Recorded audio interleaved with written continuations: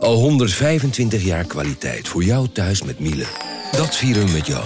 Ontvang nu tijdelijk een cashback tot €125 op veel Miele-apparatuur. Geniet van de kwaliteit van Miele. Voor perfect verzorgd wasgoed en kleding die veel langer mooi blijft. Voor een stralend schone vaat, even perfect als jouw diners.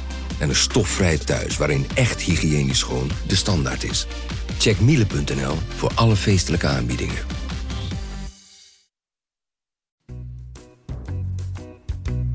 Radio Milko. Radio Milko. De podcast over FC Groningen. Radio Milko. Radio Milko. Radio Milko. De podcast over FC Groningen. Hier is uw presentator Thijs de Jong. En de presentator Thijs de Jong zit alleen maar met William vandaag. Goedemorgen. Geen Jonathan. Nee. Lekker met z'n tweetjes, William. Ja. Heb je er zin in of niet? Ja, ach ja. Ja? Nou ja, Wij hebben soms zin namelijk is een groot woord. We hebben wel eens een mediator nodig namelijk. Hè? Want af en toe dan heb je een beetje een hekel aan mij. Hè? Dus, Ja, goed. Ja, en die mediator is er nu niet. Dus Nee. ik zie er wel wat dat betreft wel een beetje tegenop. Maar ach joh, we slaan er ons wel weer doorheen. We maken er gewoon een leuk klein half uurtje van. ik hoop het. Gelukkig is het een grote goed nieuws show, of niet? Ja, nou, hier zit een zeer tevreden FC Groningen watcher. Dat kan ik je wel vertellen. Ja, nee, het is natuurlijk waanzinnig hoe het gaat. Geniet jij ervan als Groningen wint? Wat vind je leuker? Schrijven over een club waar het goed gaat of schrijven over een club waar het niet zo goed gaat? Beide is wel heel interessant natuurlijk. Het is ook leuk om een leuke crisis te beschrijven. En over het algemeen valt er dan wel wat meer te schrijven, zeg maar. Ja. Daar zitten wel vaak wat meer haakjes aan en zo. Die functioneert niet goed, die functioneert niet goed, weet je wel. Daar kun je daar wat meer op ingaan. Maar ja, ik moet ook zeggen, het vooruitzicht van het komend seizoen, als alles weer normaal is, Europa ingaan met FC Groningen, dat vind ik toch ook wel heel erg aantrekkelijk. Snap ik. Dus, vertel me vast wat je favoriete vakantiebestemmingen zijn. Het is natuurlijk ook een beetje vakantie, hè? Ja, welk toernooi gaan ze halen dan? Waar gaan we vanuit? Champions League? Het zou zomaar kunnen in dit tempo. Maar toen maar wat... nee, joh, maakt me eigenlijk helemaal niet veel uit. Liever de zon of liever een beetje Oost-Europa? Ja, maar dat vind ik ook interessant. Oost-Europa. Maar doe dan anders maar een klein Italiaans clubje of zo ergens. Okay. Sassuolo doet het volgens mij met goed. Dus, zoiets. Ja, weet je, dat lijkt me prachtig. Ik vind Italië wel een heel mooi land. Hoewel ik Spanje nog fijner vind. Want de mensen in Spanje zijn aardiger. Ja? Ik vergeet nooit meer dat ik ergens een keer de weg vroeg in Spanje. En toen gaan we gewoon de weg. Nee, maar veel meer dan dat.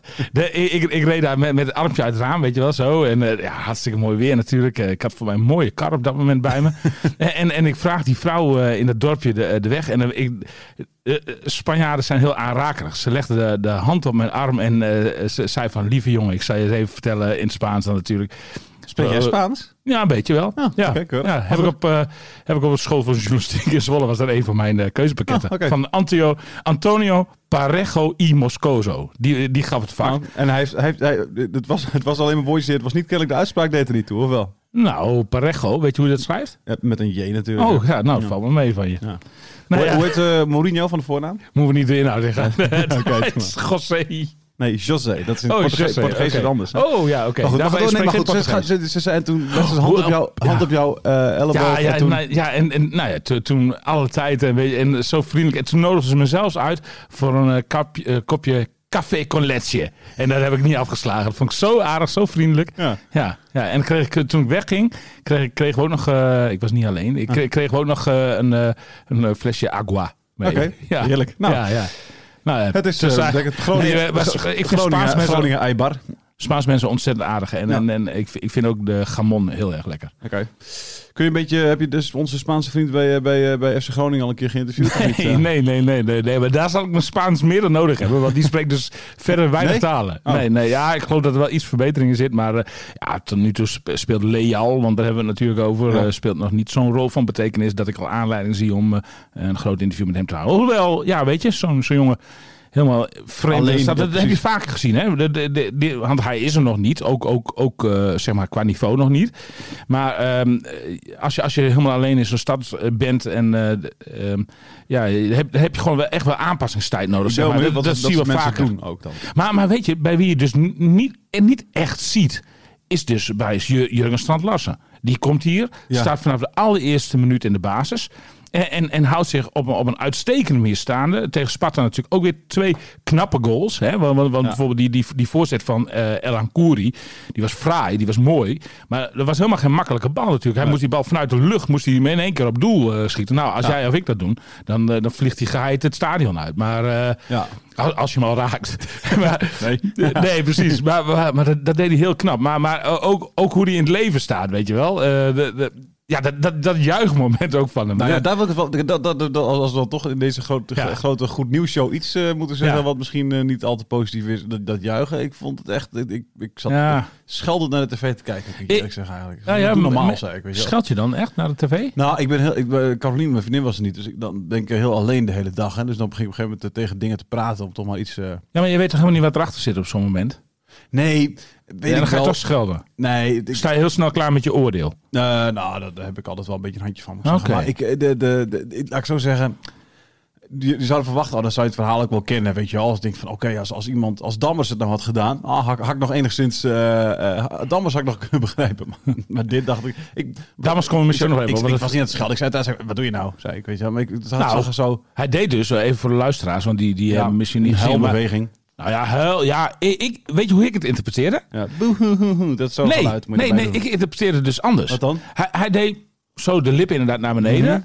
Mm-hmm. En ik interpreteerde dat hij 2 wieltjes had op zijn wang. Ja. Waarmee hij zijn mondhoeken probeerde omhoog te trekken.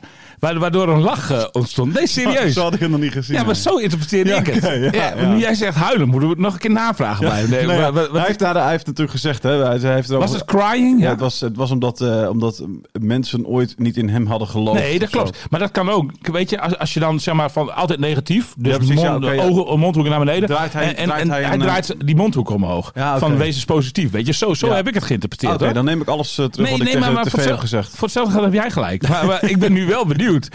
Waren het... ben je het serieus? Waren het die wieltjes? Ja, waren het draaiwieltjes waarmee hij zijn mondhoek omhoog probeerde te draaien? Of was het helder? Ja. Ik vind wel dat het dan heel raar huilen is. Want sinds wanneer komen de tranen dan uit je wangen? Je zit toch niet in je wangen te wrijven? Dat doe je toch zo? Nee. Maar hij deed hier bij de wangen. Dus vooralsnog ga ik ervan uit dat ik toch met die wieltjes gelijk heb. Nou ja, vraag het dan alsjeblieft. Ja. Nee, maar dat was... Ik weet niet. Maar goed, ik hou van het klassieke juichen. Vuistje omhoog. En een sprongetje in de lucht. En dan, ik sprak hem natuurlijk na afloop. En ik had het idee dat hij ook... Want hij zei ook van je bedenkt wat, weet je. Maar dat kwam ook spontaan. Het was niet dat hij dat zich van tevoren had voorgenomen. Ja. Hij stond natuurlijk wel alweer een wedstrijdje of 4 droog. Dus de blijdschap was wel heel groot. Maar ik had ook het idee dat hij misschien er toch wel een beetje spijt van had. Maar het was dus eigenlijk een sneer naar oude mensen om hem heen. Journalisten, misschien wel mensen bij zijn vorige club die niet meer in hem zagen zitten. Okay. Die dachten van dit wordt nooit wat. Ja. En hij bewijst nu toch op een hoger niveau dan in Noorwegen. Noorwegen, hè? Is hij Zweden? Ja, Noorwegen. Nee, Noorwegen, volgens mij. Nou, maar niet uit. Oké, nou ja, in ieder geval op een hoog niveau dan de competitie van Noorwegen. Dat hij toch in zich heeft. Want hij is gewoon... hij heeft er 4 doelpunten in liggen bij de nummer 4, gedeeld nummer 4 van Nederland. Ja, ongelooflijk. Ja, waanzinnig.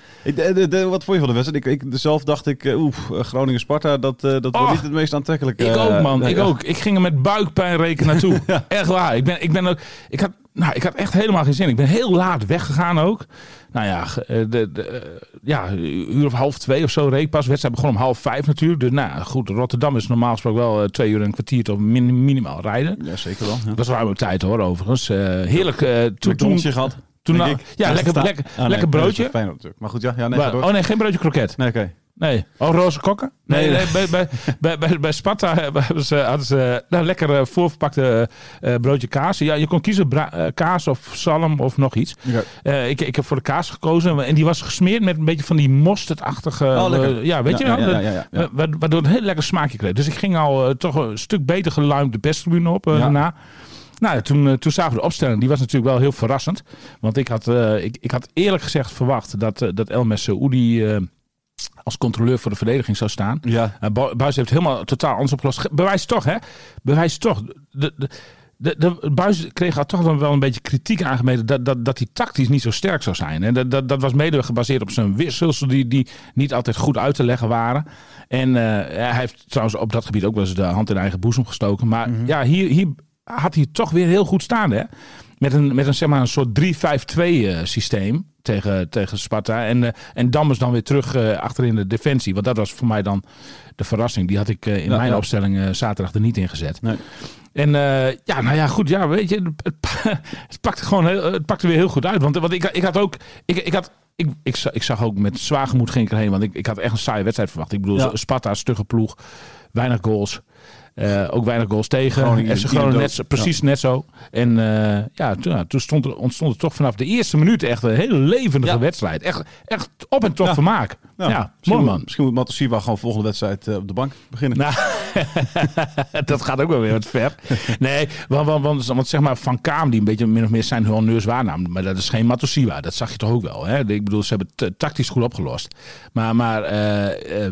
Nou ja, goed, weet je, ja, ze speelden gewoon hartstikke leuke, goede kansen. En met name natuurlijk die 1-2 en die 1-3, er waren echt goals die vanuit een supersnelle omschakeling kwamen. Met goede voorzetten en vervolgens goede afmaken. En dat is wel eens anders geweest bij Groningen. Dat als ze dan de bal hadden, dat ze niet per se de drang hadden om zo snel mogelijk bij het vijandelijke doel te komen. Klopt. En dat was nu wel zo. En dat maakt het echt hartstikke leuk om te kijken. Ja, zeker. En goed, Sparta werkte natuurlijk ook mee. Want dat is ook, nou ja, goed. Dat is een ploeg die in ieder geval deze wedstrijd er wel iets van wilde maken. En bovendien een ploeg die ook in vorm was natuurlijk de afgelopen weken. Dus, Ja, nou ja, die hadden 4 van de laatste 5 wedstrijden gewonnen. FC Groningen had ook maar 1 van de laatste 9. Inmiddels 1 van de laatste 10 verloren. Ja. Dus dat is ook waanzin natuurlijk. Ja. Maar er stonden wel 2 ploegen in vorm tegenover elkaar. En ja goed, waar FC Groningen nu staat, joh, dat brengt je toch aan dagdromen. Ja. Hè? Ja. 4 puntjes achter op de nummer 2 PSV. Merk je al dat ze aan het dagdromen zijn in... nee, ja... Danny Buijs natuurlijk, nee, die is daar helemaal was van. Je probeert hem natuurlijk wel een droom aan te praten steeds. Ja. Maar, dat doet hij niet, hè? Nee, hij neemt het gewoon niet over. Nee. Ik belde hem afgelopen week, Buijs voor een verhaal in het dagblad over de laatste wedstrijd in het Oosterpark. En hij heeft de voorlaatste goal gemaakt in het Oosterpark en de tweede goal in de Euroborg. Ja. Weet je wel? Verhuizing was 15 jaar geleden of zo? Ja. Laatste wedstrijd, ja. Ja, dus een grappig feitje. Weet je wel, dat hij bij de wedstrijd net niet in de recordboeken. Dus ik vroeg hem ook van, welk record je het liefste? Het laatste in het Oosterpark of het eerste in de Euroborg? Nou, dat maakt niet uit. Maakt niet uit. Maar hij is verbaal wel heel goed, hè? Jawel, prima. Maar hij geeft niet de antwoorden die je heel graag zou willen hebben. Nee. Nou moet ik wel zeggen dat we wel een knopje hebben ontdekt bij Buijs. Als je daarop drukt, dat hij dan wel helemaal los gaat. Nou, bijvoorbeeld de psychologische druk die spelers ervaren door social media. Dat was natuurlijk in zijn tijd nog niet heel erg. Dat is tegenwoordig wel zo. En nou ja, met Dammers en bijvoorbeeld Elhan Koeri heb je 2 spelers die toch wel heel veel op het World Wide Web onder vuur liggen. Worden gehaald, ja, precies. En daar kan hij echt heel slecht tegen. Zeker als dat uit de pen komt, zeg maar, of uit het toetsenbord komt van mensen die zich supporter noemen. Daar gaat Buijs elke keer weer helemaal op los. Ja, maar dan staat hij voor zijn spelers. En dan zegt hij van, maar dan ben je toch geen supporter? En daar hebben die jongens toch helemaal niks aan. Daar worden ze niet beter van. En ze dragen het shirt van FC Groningen. Dus omarm ze. Weet je? En dat zegt hij dan met een bevlogenheid, jongen, van heb ik jou daar. Ook mooi om... Buijs luistert in ieder geval zelf niet naar. Want Dammers en Elhan Koeri stonden gewoon beide in de basis tegen Sparta. Ja. Dammers, je hebt hem met hem gesproken na de wedstrijd. Hè? Dat stond in de krant. Ja. Die zei dat hij er zelf niet zo heel veel last van had dan, zeg maar. Hè? Nee. De kritiek op geloof jij dat of niet? Ja. Jij hebt hem in zijn ogen kunnen zien? Ja. Kijken? Ja, nee, dan zag ik toch wel hele lichte somberheid, zeg maar. Zeker voordat hij die goal had gemaakt. Ja, natuurlijk zeg je van, ik heb er niet heel veel last van en dat hoort bij je vak en je moet professioneel ermee omgaan. Maar ja, weet je, als je helemaal door een mangel wordt gehaald, dan is dat natuurlijk voor niemand leuk en ook voor Wesseldammers niet. Dus maar je gaat natuurlijk niet, als een journalist je dat vraagt, ga je natuurlijk niet zeggen van, ik heb er verschrikkelijk veel last van, ik heb er nachten wakker van gelegen. Dat zeg je niet. Nee, zeker als die journalist een dag ervoor nog een column heeft geschreven over het terughalen van Mike Te Wierik. Bedacht ik mij ook later, dat ook wel pijnlijk is. Maar dat is geen disqualificatie voor Dammers. Hoewel ik wel denk dat Mike Te Wierik een betere centrale verdediger nog is dan duidelijkheid, jij hebt hem afgelopen week gebeld. Je hebt een interview met hem gehad. Hij zit nu bij Derby County, waar hij begon met een basisplaats. Toen kreeg hij op een gegeven moment een rode kaart. Toen keerde hij toch nog weer eventjes terug. Maar goed, uiteindelijk... Toen de wedstrijd erop stond ze binnen een kwartier met 3-0 achter. Ja, precies. Dus toen werd hij er eventjes geslachtofferd door Philippe Cocu. Vervolgens werd Philippe Cocu ontslagen. En er wordt niet meer omgekeken naar Mike Te Wierik in Persona non Derby. grata. Ja. Hij kan net zo goed niet komen naar de training of naar zo'n wedstrijd, weet je wel. Want er is niemand die hem mist. Nee, precies. Zijn vriendin is momenteel ook weer even naar huis. Dus hij zit er helemaal alleen. En dat is echt helemaal niks voor Mike Te Wierik. Hij kon zich al eenzaam voelen toen hij hier in Rijdiep woonde, weet je. Ja. Daar staat hij gewoon een uur en een kwartier van Hengelvelde, van zijn huis en zijn vrienden. Ja. Maar dan kon hij zich al verschrikkelijk eenzaam voelen. Toen heeft hij bijvoorbeeld ook die hond genomen. Hij had al een hond, maar die overleed. En toen had hij heel kort eventjes geen hond. En toen kwam Messi, voor mij een nest uit Veendam of zo. Maar toen zei hij ook, die uitspraak heb ik altijd onthouden. Hij zei van, de muur praat niet tegen, de hond praat niet tegen je, maar de muur helemaal niet. Nou ja, weet je, dat tekent Mike Te Wierik. Hij komt ook uit Veendam inmiddels, Mike Te Wierik. Nee, dat is een beetje Twents. Was het? Oké. Het was geen Twents, William. Ik heb het gehoord. Nee, dat is totaal niet Twents. Hij heeft wel een klein beetje licht Twents accent. Ja, maar jij niet. Nee, nou goed. Ik probeer het zo goed mogelijk na te doen. Maar, sorry. Nee, maar in ieder geval, hij wil terug naar Nederland. Hij wil weg daar in elk geval. Groningen was ook zeker een optie, zei hij. Heb je het idee dat zijn nummer 1 optie is ook? Ja, dat denk ik wel. Dat Ajax zo niet wil hebben? Dat denk ik wel. Ik weet niet eens of ik dat wel mag vertellen. Maar hij heeft in ieder geval gezegd van FC Groningen, als hij ergens anders €10.000 meer zou verdienen, dan zou dat geen reden zijn om FC Groningen te laten gaan. Zeg maar. Dus om €10.000 laat hij niet overgaan. Hij wil heel graag naar FC Groningen. Hij heeft hier natuurlijk ook gewoon zijn vrienden in de selectie, weet je wel. Hij kon altijd goed met Buijs. Die heeft hem ook aanvoerder gemaakt natuurlijk. Maar Sergio Bart van Hintem, dat zijn gewoon echt wel matties van hem, zeg maar. Ja. Dus, alleen de vraag is natuurlijk wel, kijk, want het is FC Groningen is geen liefdadigheidsinstelling of zo natuurlijk. Van, Mike voelt zich eenzaam in Engeland, dus hij moet hier maar naartoe komen. De vraag is van, heb je hem ook echt nodig? En die vraag, ik heb er lang over nagedacht. Want je kunt zeggen van, het staat toch heel goed bij FC Groningen. Hè, met Itakura, rechter centrale verdediger. Van Hintem linker centrale verdediger. Hij zou dan op die plek van Itakura moeten spelen. Zou Itakura weer naar links moeten. Waar die ook al eerder heeft gespeeld. Zou Van Hintem misschien weer linksback moeten. Of op de bank terechtkomen. Maar je moet ook een beetje naar de toekomst kijken. En dan weet je dat Itakura, huurling van Manchester City, dat die na dit seizoen sowieso weg is. Ja. Sowieso. Ja. Dus daar moet je in investeren. Dus ik de selectie is smal zat dat je vaak nog iemand nodig hebt. Precies. Want je hebt nu de blessuregevallen en rode kaarten en gele schorsingen. Die beginnen nu al te komen. Jouw voorganger, Jan Mennega, die heb ik hier eventjes over gebeld voor het prachtige die was niet met me eens. Dat altijd op zaterdag in de krant verschijnt. Die was het er niet mee eens. Die zei, en daar was ik het dan wel weer mee eens. Of tenminste kon ik hem mee begrijpen. Het gaat zo goed bij FC Groningen. Hè. Ze staan gedeeld vierde. Verdedigend staat het ook allemaal prima. Dat gaat allemaal goed. Als je nu iemand erbij haalt, dan creëer je misschien alleen maar wat meer onrust in de selectie. Ach ja, maar en nu daar is Mike Te Wierik de man niet voor om onrust te creëren. Nee, maar sowieso niet. Maar iedereen kent hem, dus hij is net weg. Maar er zijn wel mensen die denken, gaat het dan ten koste van mijn plekje? Je krijgt toch weer een andere iemand die terugkomt en toch een bepaalde verworvenheid heeft, zeg maar. Weet je, die komt terug bij een selectie waar voor andere mensen andere mensen vinden hem toch is toch een nieuwe jongen. Hè? Stad Lars en zo kennen hem allemaal niet. Terwijl Pat hem zo heel goed kent. Dus dan krijg je hele andere structuurtjes misschien weer. Nou, dat is waar. Ik herken wel dat er een klein gevaartje zit. Alleen ben ik daarbij, speciaal bij Mike Te Wierik, ben ik daar niet heel erg bang voor. Bovendien, het is ook gewoon een manier om professioneel met je vak om te gaan. Hè. En Te Wierik zal ook heus beseffen dat als hij hier binnenkomt bij een ploeg die gedeeld 4 staat in de Eredivisie, dat hij zijn plek ook weer zal moeten verdienen. Ja. Maar hij is al lang blij als hij gewoon weer met moeder boodschappen kan doen, met zijn vader kan gaan vissen. En zaterdags als hij nieuw te spelen met het sporttasje op het stuur naar WVV 34 kan in Hengelvelde. Ja, om daar assistent-trainer van het eerste te zijn. En met zijn vrienden daarna misschien wel een heel klein biertje te doen in de kantine. Ja. Want zo'n normale jongen is hij namelijk. Hij houdt van die normale dingen. En je bent ook fan van hem, hè? Ik ben fan van hem, ja. Dat is de fijnste profvoetbal die je dit moment kent. Vind ik echt. Hij is de meest normale. Totaal geen capsones. Nee. Helemaal niks. Ik wou eigenlijk nog één ding zeggen hierover. Want Te Wierik kan ook nog, dat is weliswaar niet zijn favoriete positie en daar speelt hij niet graag. Maar hij is ook nog een backup rechtsback. Voor als Dankelui uitvalt of geblesseerd raakt. Nou, is ook geen overbodige luxe. Nee. Dus wat mij betreft leggen ze die vast in de winterstop. Ja, en Verderes heeft gehoord, de €10.000 kan er best nog wel van af, zeg maar. Dus dat, maar dat is wel grappig, hè? Ik hoop niet dat Mike deze podcast luistert. maar hij wilde wel... Verderes wel, toch? Die luistert, ja, zeker. Ze luisteren hem allemaal, natuurlijk. Ik had het ligt allemaal heel gevoelig daar nu natuurlijk, momenteel in bij Derby County. En ik had...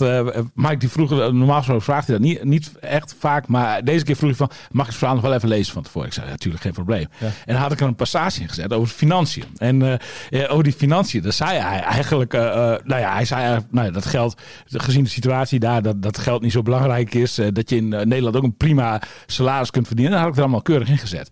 En toen belde hij toch of dat er misschien even uitkomt, want hij zei van, ja, straks denken ze dat ik voor niks kon voetballen. Was dat goed, Twents? Ja, heel goed. Ja, oké. Dit wel. Dus hij was beter dan nee, zeker. Hij was wel een beetje bang dat hij een hele lage aanbieding dan zou krijgen of zo. Maar volgens mij weten de clubs heus wel wat hij waard is. En hij heeft bovendien met de broertjes Harold en René Eikelkamp 2 uitstekende zaakwaarnemers die het voor hem heus een goed salaris zullen bedingen. En natuurlijk heb je het, daar heeft hij wel gelijk in, heb je het als profvoetballer ook helemaal niet zo slecht. Nee. Achteraf moet je eigenlijk concluderen dat het buitenland, hij wilde het heel graag. Hè? Toen Agent 2 jaar geleden kwam, wilde hij al heel graag in België. En toen kwam Engeland Championship. Nou, dat is helemaal het walhalla. Dat past misschien nog wel meer bij hem. Maar goed. Achteraf moet je concluderen dat Mike misschien niet echt in de wieg gelegd is voor een avontuur in het buitenland. Als hij terugkomt bij Groningen zal hij niet de allerrijkste speler van FC Groningen zijn. Dat is natuurlijk... Nee, maar wel de allergelukkigste. Ja, en dat is natuurlijk Arjen Robben. Over geluk gesproken. Want daar heb je een interview mee gehad samen met RV Noord. Afgelopen, wanneer was dat? Dit weekend ergens? Nee. Robben, wanneer we Robben hebben gesproken, dat was volgens mij afgelopen woensdag. Afgelopen woensdag, oké. Ja.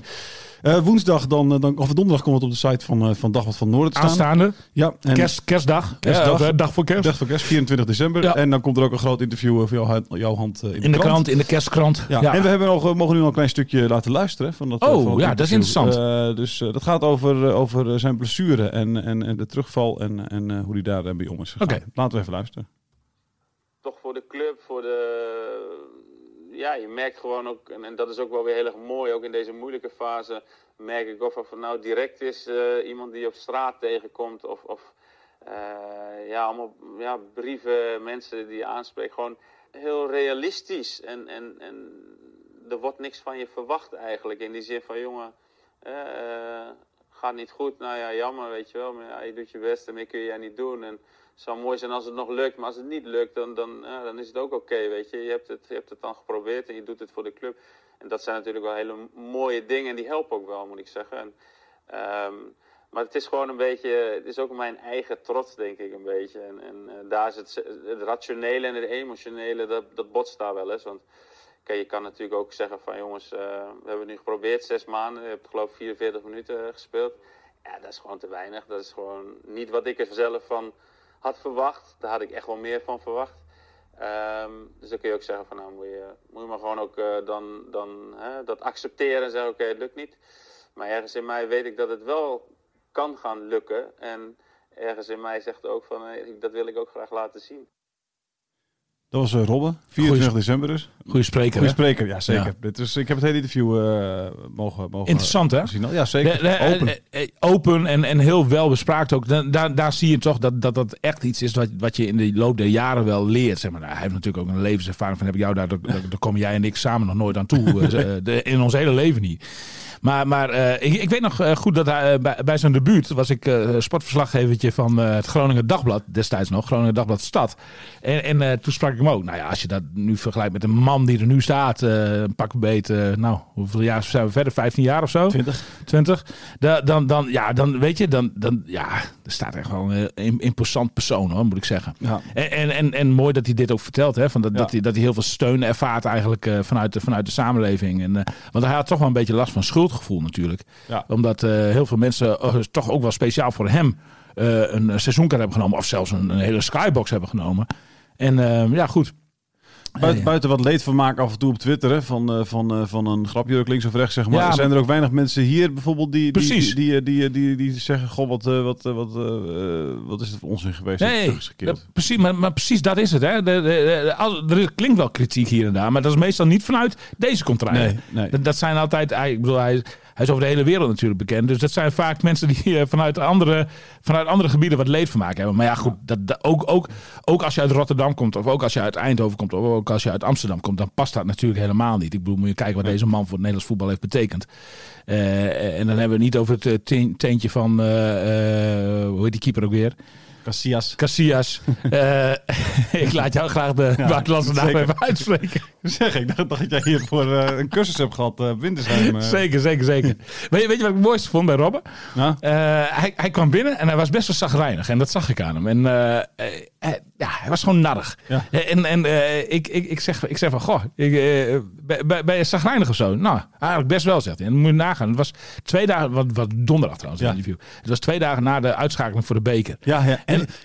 Sorry dat ik je onderbreek. Ja. Ik zag hem toen op de tribune zitten en dan zag je op een gegeven moment echt ingezoomd een vloek uit zijn mond. En toen dacht ik, hij had denk ik de beker willen winnen. Heel Groningen. Serieus. Maar dat heeft hij dus ook gewoon gezegd. Hè? Ja. Het was wel een beetje buiten het interview om, dus het staat niet op tape. Nee. Maar hij had een soort visioen voor 2021, waarin hij zichzelf in de bekerfinale in de Kuip zag staan. Ja, volle Kuip. Eigenlijk komt het daarop neer. Ja. Laatste 20 minuten toch nog Robben, 2-0 achter, bam, hattrickje. Ja, precies. En dan, hij heeft het dus heel slecht kunnen verteren dat FC Groningen door FC Emmen werd uitgeschakeld. Geweldig, in de beker. Dit is dus geweldig nieuws voor FC Groningen eigenlijk dat ze uitgeschakeld zijn. Want dat betekent dat Robben misschien nog een jaartje... Nog een jaar. Uiteraard hebben we hem daar ook nagevraagd. Maar goed, daar wilde hij echt nog helemaal geen antwoord op geven. Hij zei van, laten we alsjeblieft eerst zorgen dat ik dit seizoen nog ga spelen toekom. Hij is over 44 minuten. Dan rekent hij de blessuretijd tegen FC Utrecht niet mee. Dus dan zijn het 49 minuten. Wat toevallig, want jij had laatst eens een keer opgeschreven en toen dacht ik van, daar maakt Thijs een foutje. Want het zijn 44 minuten. Maar 49. Ja, meen je niet. Waar stond dat in? Nee, hij zegt zelf nu hier in het interview 44 minuten. Ja, maar daar ging ik ook vanuit. Maar jij schreef ergens 49. Ja, het is namelijk 29 minuten tegen PSV. Ja. En hij viel de 75ste minuut in tegen Utrecht. Ja. En er is nog 5 minuten blessuretijd was er bij die wedstrijd. Die heeft hij ook uitgespeeld. Dus het zijn 49. Okay. Mocht hij luisteren, je mag er 5 minuten bij doen. Bij deze. Dit is wel echt voor de fijnproevers, hè? Ik was nu afgehaakt als luisteraar, moet ik eerlijk zeggen. Dat snap ik altijd. We zitten ook bijna op het einde. Hey, je moest het samen doen met RTV Noord. Vond je het jammer? Of het is natuurlijk wel gezellig, hè? Collega Bleker altijd. Nee, maar dit was niet... Collega Bleker is hartstikke gezellig, maar dit was niet voor de gezelligheid dat we het samen deden. We hebben vele verzoeken gedaan om Robben te spreken te krijgen het afgelopen half jaar. Zoals vele media die verzoeken hebben gedaan. Ja. Uiteindelijk was dat gewoon een kansloze missie. Want hij doet eigenlijk geen 1-op-1 interviews meer. En al helemaal niet bij hem thuis en zo. Hij is er heel terughoudend in. En dat snap ik ook wel na zo'n lange carrière. Waarin je de grootste kranten en omroepen van de wereld hebt gesproken. Dus uiteindelijk hebben RTV Noord en wij als Dagblad van het Noorden de handen ineengeslagen. Hebben gezegd van oké, we doen een gezamenlijke verzoek voor een kerstinterview. En dat moet dan de ultieme poging zijn. Nou... Het heeft heel lang geduurd ook voordat we daar dan groen licht voor kregen. In de tussentijd heeft hij andere grote media afgezegd. Want dit is eigenlijk Het enige, behalve dan, hij stond Hans Kraai, die hij natuurlijk kent van 20 jaar Oranje of zo. Stond hij wel even te woord. Als Kraai dat vraagt, dan doet hij niet zo moeilijk. Maar goed, qua groot kerstinterview zijn Edwin Noord en Dapper van Noorden spekkoper. Het oorspronkelijke plan was van onze kant dat we het 2 keer een half uur zouden doen. Allebei exclusief.